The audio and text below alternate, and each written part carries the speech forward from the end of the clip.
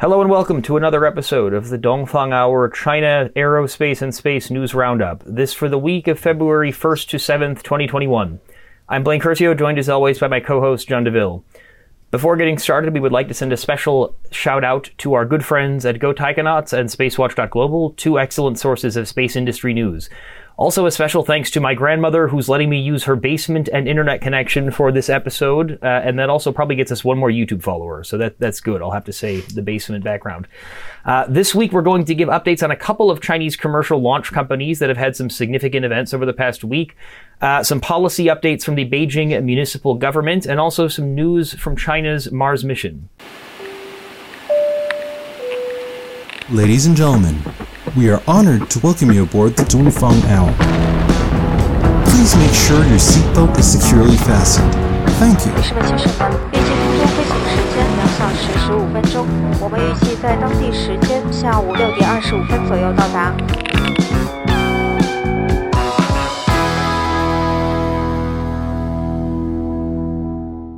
Our first piece of news this week comes from iSpace, also known as Interstellar Glory Space Technology, one of China's leading commercial launch companies. On Monday, February 1st, the company attempted the second launch of its Hyperbola 1 rocket, and the launch attempt ended in failure, with both with anomalies in the first and second stages of the four-stage rocket.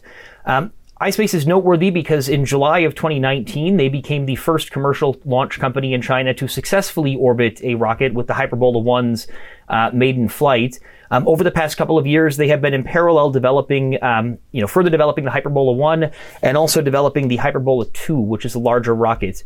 So a couple of I guess, noteworthy points about the launch. So first, you notice from a couple of photos taken that there were some fairly significant modifications made between the first launch of the Hyperbola 1 and the second launch over the course of that 18 months. So the failure was seemingly not on a rocket that was, fully similar to the previous one. Also a little bit noteworthy is the timing of the launch. So iSpace about 2 weeks ago had a very, very brief announcement that was made by the authorities at the Shanghai Star Board, which is kind of China's tech stock market, talking about the company wanting to file to do an IPO on China's Star Board. And so it's not entirely clear whether this failed launch is going to impact their IPO plans. But most probably, given that iSpace is still probably the most advanced or one of the most advanced commercial launch companies in China, they're still probably a hot commodity. And this is particularly true given the number of IPOs that we're seeing in China right now, especially in the tech space and in areas that are kind of favor to the government right now. And so I don't necessarily think that the launch failure is going to have a major impact on their IPO plans.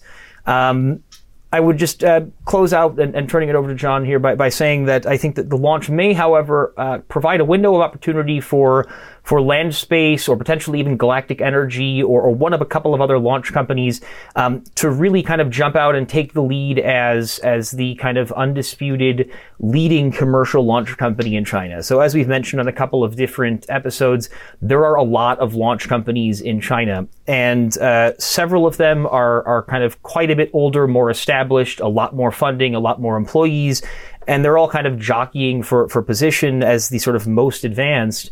And iSpace, by virtue of having been the first commercial launch company in China to successfully launch a rocket into orbit, that really speaks volume. Landspace had raised more money at a certain point, but it's like, well, if you're the first, you're the only ones who have gotten a rocket successfully into orbit. So again, with this setback, it's possible that another launch company will be able to kind of jump ahead in this race, but it is still very much a multi-horse race, and we're probably only 1/8 of the way through the race. So we are not even close to the final furloughs, if I will end the horse racing analogy there. Jean, anything from your side on the iSpace launch failure and related developments? I agree basically with both of your points. I think that it's just a temporary setback.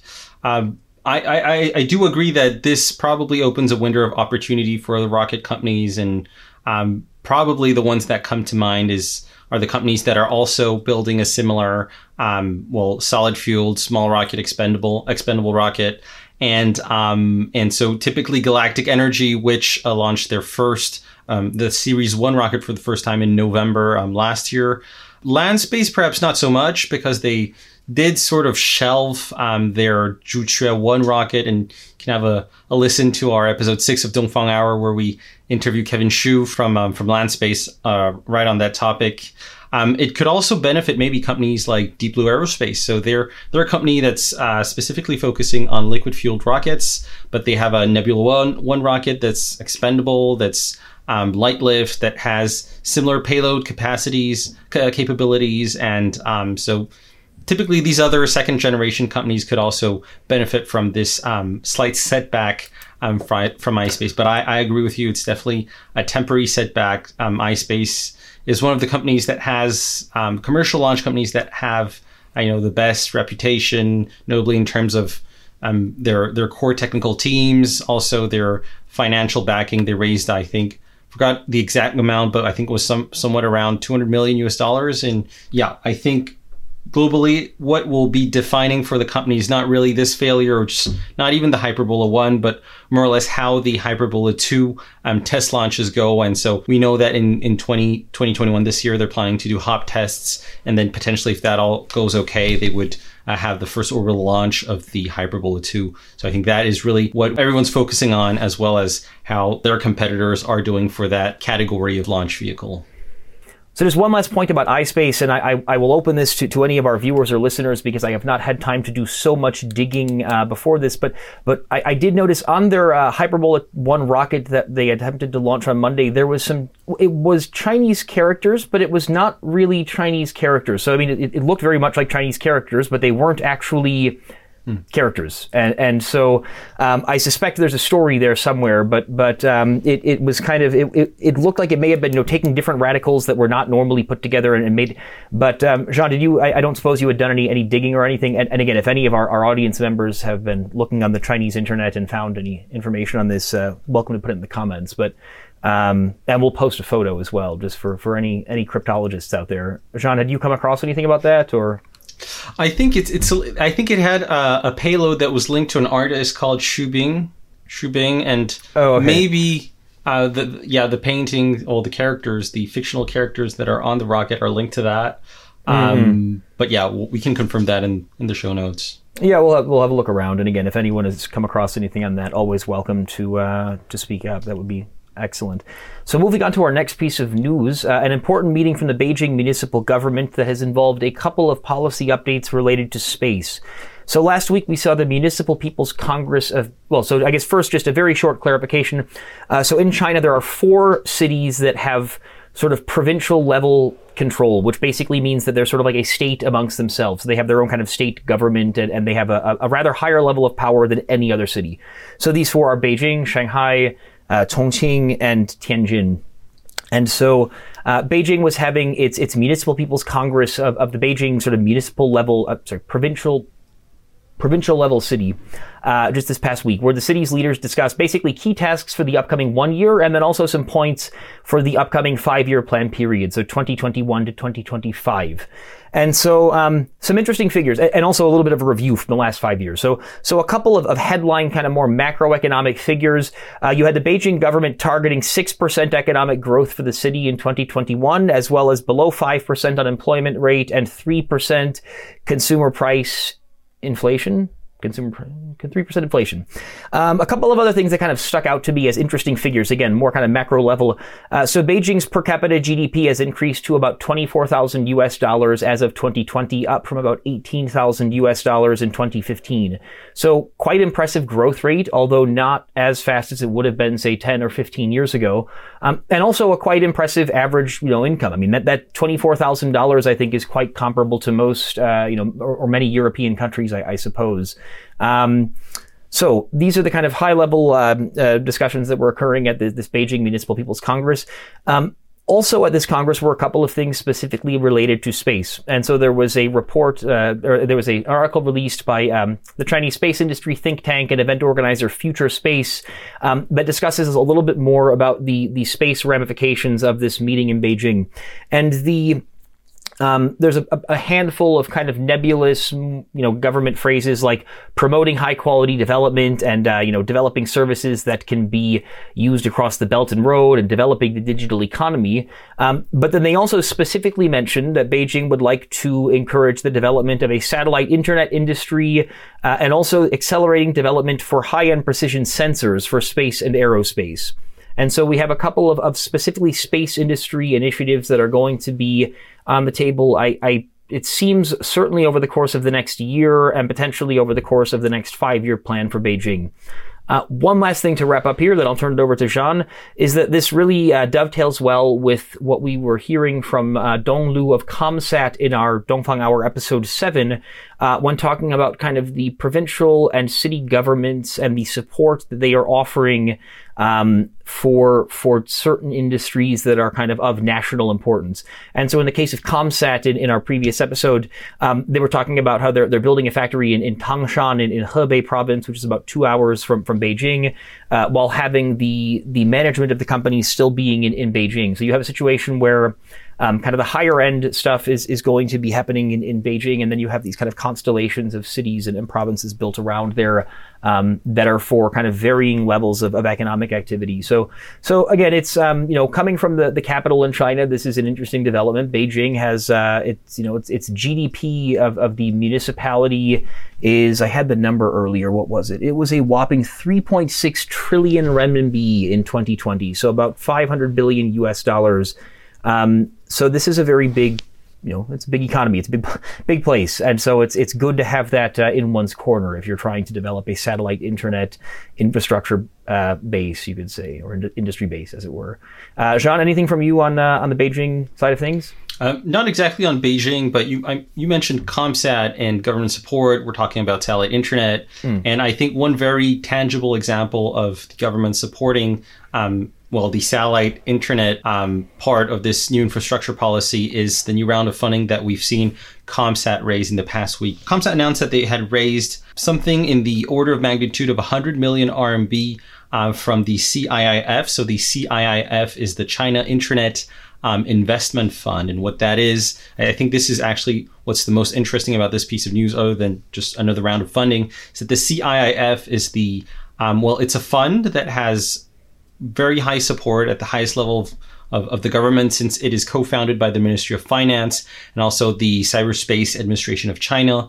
And so they were founded in 2017 with an initial capital of 100 billion RMB, and their initial objective is to support and to develop all the core internet industries. And so what this is you have catchy words, artificial intelligence, cloud computing, big data, machine learning, this sort of stuff. But this is the very first time with this ComSat fund round of funding that CIIF is investing in a space company, and it's definitely no coincidence that it's a satellite manufacturer that's targeting specifically satellite platforms and also terminals on the ground that are dedicated to communication applications. And so I think this is another example of support, not from provincial governments but from the central government, of support of the satellite part of this new infrastructure policy, which is much larger and that includes a lot more things. True, and a lot more capex as well. So yeah, that's a very good point. And our viewers and listeners this week get 5 news items for the price of 4. That's very kind of you to slip in the ComSat funding round there in the Beijing update. That's all right. So moving on to OneSpace, a company that we have not heard from in a little while, and we had I had almost left them for dead for one, but they had completed a successful re-entry test launch this week of their OSX 6B rocket, and that was on the 5th of February. So the launch took place from, my notes say Northwest China, and I'm going to guess that means Jiuquan, but I don't have it written in my notes, but let's say Northwest China. The test flight took about 580 seconds, reaching an altitude of 300 kilometers. The one highlight that I would mention that I think is quite noteworthy is that the rocket was called the Chongqing Liangjiang Star, which is an homage to the Liangjiang new area of Chongqing. And this is something we've seen before from OneSpace. And so just a little bit of a deep dive into Chongqing and new areas and what does this all mean. So as I had mentioned earlier, Chongqing is one of the 4 cities that has a provincial level city status. So they have a big city government, a lot of power, a lot of autonomy. And within Chongqing, they are building several new districts. Now, most Chinese cities have these new districts, and basically what it involves is finding a large plot of land outside of the city that's being used by farmers and saying, let's turn this into an industrialized or development area or residential area, whatever we want to do. And so basically you have these different new districts that are oftentimes purposed for different things. And Liangjiang New District is a very, very, very big new district. And I off the top of my head, I don't recall the exact designation that it has, but there are a handful of new districts in China, including like Lujiazui in Shanghai, that have a kind of like national level special new district kind of thing. And Liangjiang is one of them. So this is a very big new district in a city that is 35 million people, and it has its own, a provincial level city area that has 35 million people. It's not really one city, but that's another story for another podcast. Digressing, Liangjiang is this new district. The government of Liangjiang has given OneSpace a lot of support in terms of, we don't know if it's direct financial support, but land and other tax incentives can be assumed. And interestingly, OneSpace, either last year or potentially in 2019, they moved their headquarters from Beijing to Chongqing. And this is something we've seen with a couple of other companies. I think we mentioned a few weeks ago, Deep Blue Aerospace, that now seems to have potentially co-headquarters in Beijing and Nantong, something like this. So this moving of their headquarters to Liangjiang, to Chongqing, seemingly by, it is, because OneSpace is getting support from this city government. And again, this has been reflected in the rocket that they launched being called the Liangjiang Star, or the Chongqing Liangjiang Star. And I guess one last just point, I guess, about the Chongqing industrial base more generally. So Chongqing is about an hour and a half by high-speed train from Chengdu, which is another very big city in southwest China that has seen a lot of city government support for satellite manufacturing and also for things like electronic like payloads and electronic components and ground terminals, this type of thing. There's a couple of very, very good universities in Chengdu, and there's also the CETC, which we have discussed on a couple of different episodes. So, seems like this kind of cluster of companies around Chongqing and Chengdu can chalk up another small win in their column for OneSpace having completed the successful test launch this week. So, Jean, if you want to take us back from the abyss of provincial level policies and special administrative zones, etc., do you have any rocket related stuff to talk about from this rocket launch?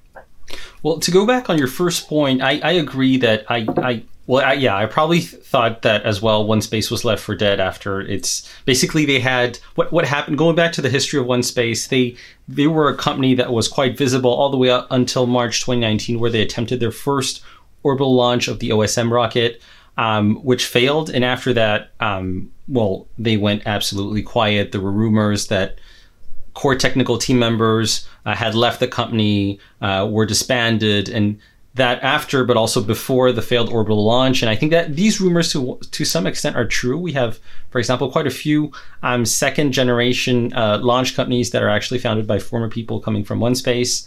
And basically, nothing on the company all the way until September last year in 2020. And we reported about that. We found out, and it was a very low key piece of news, that OneSpace had actually raised a C round of funding from the early investors. And the fact that it was the early investors continuing to invest in OneSpace showed continued confidence in the company and perhaps the modifications of its strategy regarding launch. And among these early investors, there was the Liangjiang district of Chongqing. So that's probably why OneSpace continues to name its rockets, Liangjiang Star. This sort of those two rivers, those two rivers. Liangjiang meaning two rivers. I cut you off with my. Absolutely. Yeah, that was an inside joke for the Chinese speakers. Yes, indeed. Apologies to any non-Chinese speakers listening. And I think one other thing that was interesting in the article that they published after the successful suborbital launch a couple days ago was they stressed the value proposition and the business case for launching suborbital rockets. Putting stress on how this, it can really simulate a lot of the the harsh space environment, simulating the vacuum of space, simulating the very harsh temperatures, the hypersonic speeds, the altitude. I mean, the rocket did reach 300 kilometers. So yeah, basically, it's nice to see that they're putting interesting to see that they're putting a lot of emphasis on suborbital, whereas I guess that wasn't that much the case back before the 2019s. Well, and I mean, it's certainly one way of differentiating a little bit. You don't see too many other companies really focusing on that. And I think also it's interesting because I recall, and I could be just completely misremembering, but that would seem unlikely. I recall after their first failure on their website, they like split up their product line into like, purely rockets and kind of more like related products, and even some like was it satellite manufacturing or some ground terminal something that was not particularly related to rocketry even. But yeah, I mean, again, it's and again, I mean, this goes back to what we do say sometimes, that in China, it is rather difficult to start a new space company, but it is even more difficult to kill a new space company. They do not die, and so we should not be surprised, I suppose, by this totally unexpected update from OneSpace, and congratulations to them and to the team at OneSpace. That's a good accomplishment, and yeah, we hope to hear more from OneSpace moving forward. It's again this multi-horse race. There's a lot of different horses entering into the year of the ox. So that being said, Jean, do you want to take us to our last piece of news about the Tianwen-1 star Mars mission and some related updates? Yeah, definitely. I think the Mars missions, not just China's, but coming the other two, it's really going to be the highlight of Q1 and Q2 of this year. So anyway, going back to Tianwen-1, we got the first ever picture of Mars that Tianwen-1 sent back to Earth. So this was an image that was shot, I think it was 2.2 million kilometers away from Mars, which seems far away, but it's actually symbolic of how they're almost there. The image was a beautiful monochrome image that we can see. I'll put up on the YouTube channel. We'll see that it has quite a bit of detail, and the CNSA also updated the image and pointing out the different features that are visible on the picture. So 1.1 million kilometers. That sounds quite far away from Mars, but actually the spacecraft Tianwen-1 is really getting close to Mars and about to get ready to be captured by the gravitational field of the red planet. To give a quick rundown of what's going to happen next. So as a quick reminder, Tianwen-1 lifted off last year on July 23rd on board Long March 5 during the Mars launch window of last year. It then went through 460 or 470 million kilometers all the way up to this day. And today I think today actually is exactly the 200th day since liftoff from Wenchang from July the 23rd. And what it's going to do next is on February the 10th, so just in a few days, it's going to arrive. So what that means is that it's going to fire the main engine of the spacecraft and basically slow down sufficiently to be captured by the red planet's gravitational field, and this will put the spacecraft in a very highly elliptical orbit, so with a periapsis of 400-ish kilometers.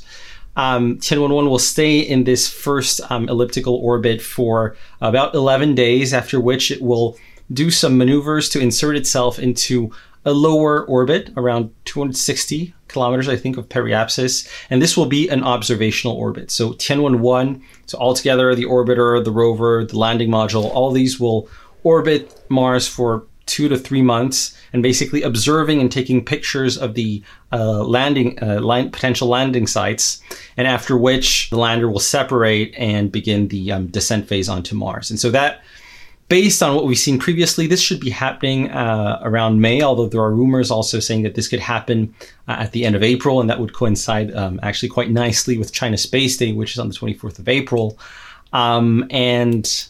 And so, yeah, basically, we're going to have a lot of excitement in the coming 2-3 months. Also, we have the Perseverance mission, the Mars 2020 mission from NASA. That's going to, the landing is going to be kicked off in a few days as well. So I think, yeah, it's really cool to have the first image from Tianwen-1, and I am really looking forward to get all these cool Mars pictures from the multiple missions from different countries. Yeah, watch Tianwen get to Mars and then just have it discover some Dogecoin on the surface. You'd be like, man, Elon Musk has way more powerful rockets than we know about if he's already been up there doing some... What a week. So one last point about Tianwen because, it's just been an interesting week in that regard. So as we mentioned 2 weeks ago on our news update episode 17, there was a naming contest recently for the rover part of the Tianwen-1 mission. And the last couple of weeks, I've been walking around Las Vegas, as I had mentioned, and I noticed two things. So one, a lot of Chinese New Year stuff up and about. Welcome Year of the Ox. We'll have a couple of photos posted. But two, one of the names of this Tianwen naming competition was Qilin, or Kirin, kind of Kirin, sort of a mythical half-dragon, half-deer. And I noticed in Vegas, outside of the Aria Hotel and Casino, they have two Kirins set up just right there at outside the entrance. And those were not, as far as I know, Chinese New Year decorations. Those Kirin are there year-round in case there's anyone trying to rob the place. There are Kirin there on guard, ready to spring into action. It brought me back to the Dongfang Hour and just saw the Qilin, and it made me a little bit less enthusiastic about the name Qilin for the rover. It seems too... how would you say it? It's not abstract enough for me anymore. I just saw a Kirin right here, and I was like, wow, this is fine, but it's no longer a mythical beast. It's a statue outside the Aria for me. So what was my second one that I had mentioned on the other episode? There was Qilin, and there was the I don't think I'm going to come up with it right now. Anyway, I think it was. So that's all we have. Was it? Dream Chaser. Oh, yeah, you're right. Zhui Meng. Yes, you're right. Yeah, wow. Zhui Meng. Yes, Dream Chaser. Absolutely. Well, with that being said, I think that's everything for the Dongfang Hour China Aerospace and Space News Roundup for the week of February 1st to 7th. Jean, anything else from your side? Or are we all good? I'm all good here. Excellent. Well, thank you very much for watching or listening, and we look forward to welcoming you next week. Have a good day. Thank you. Thanks for watching. Bye.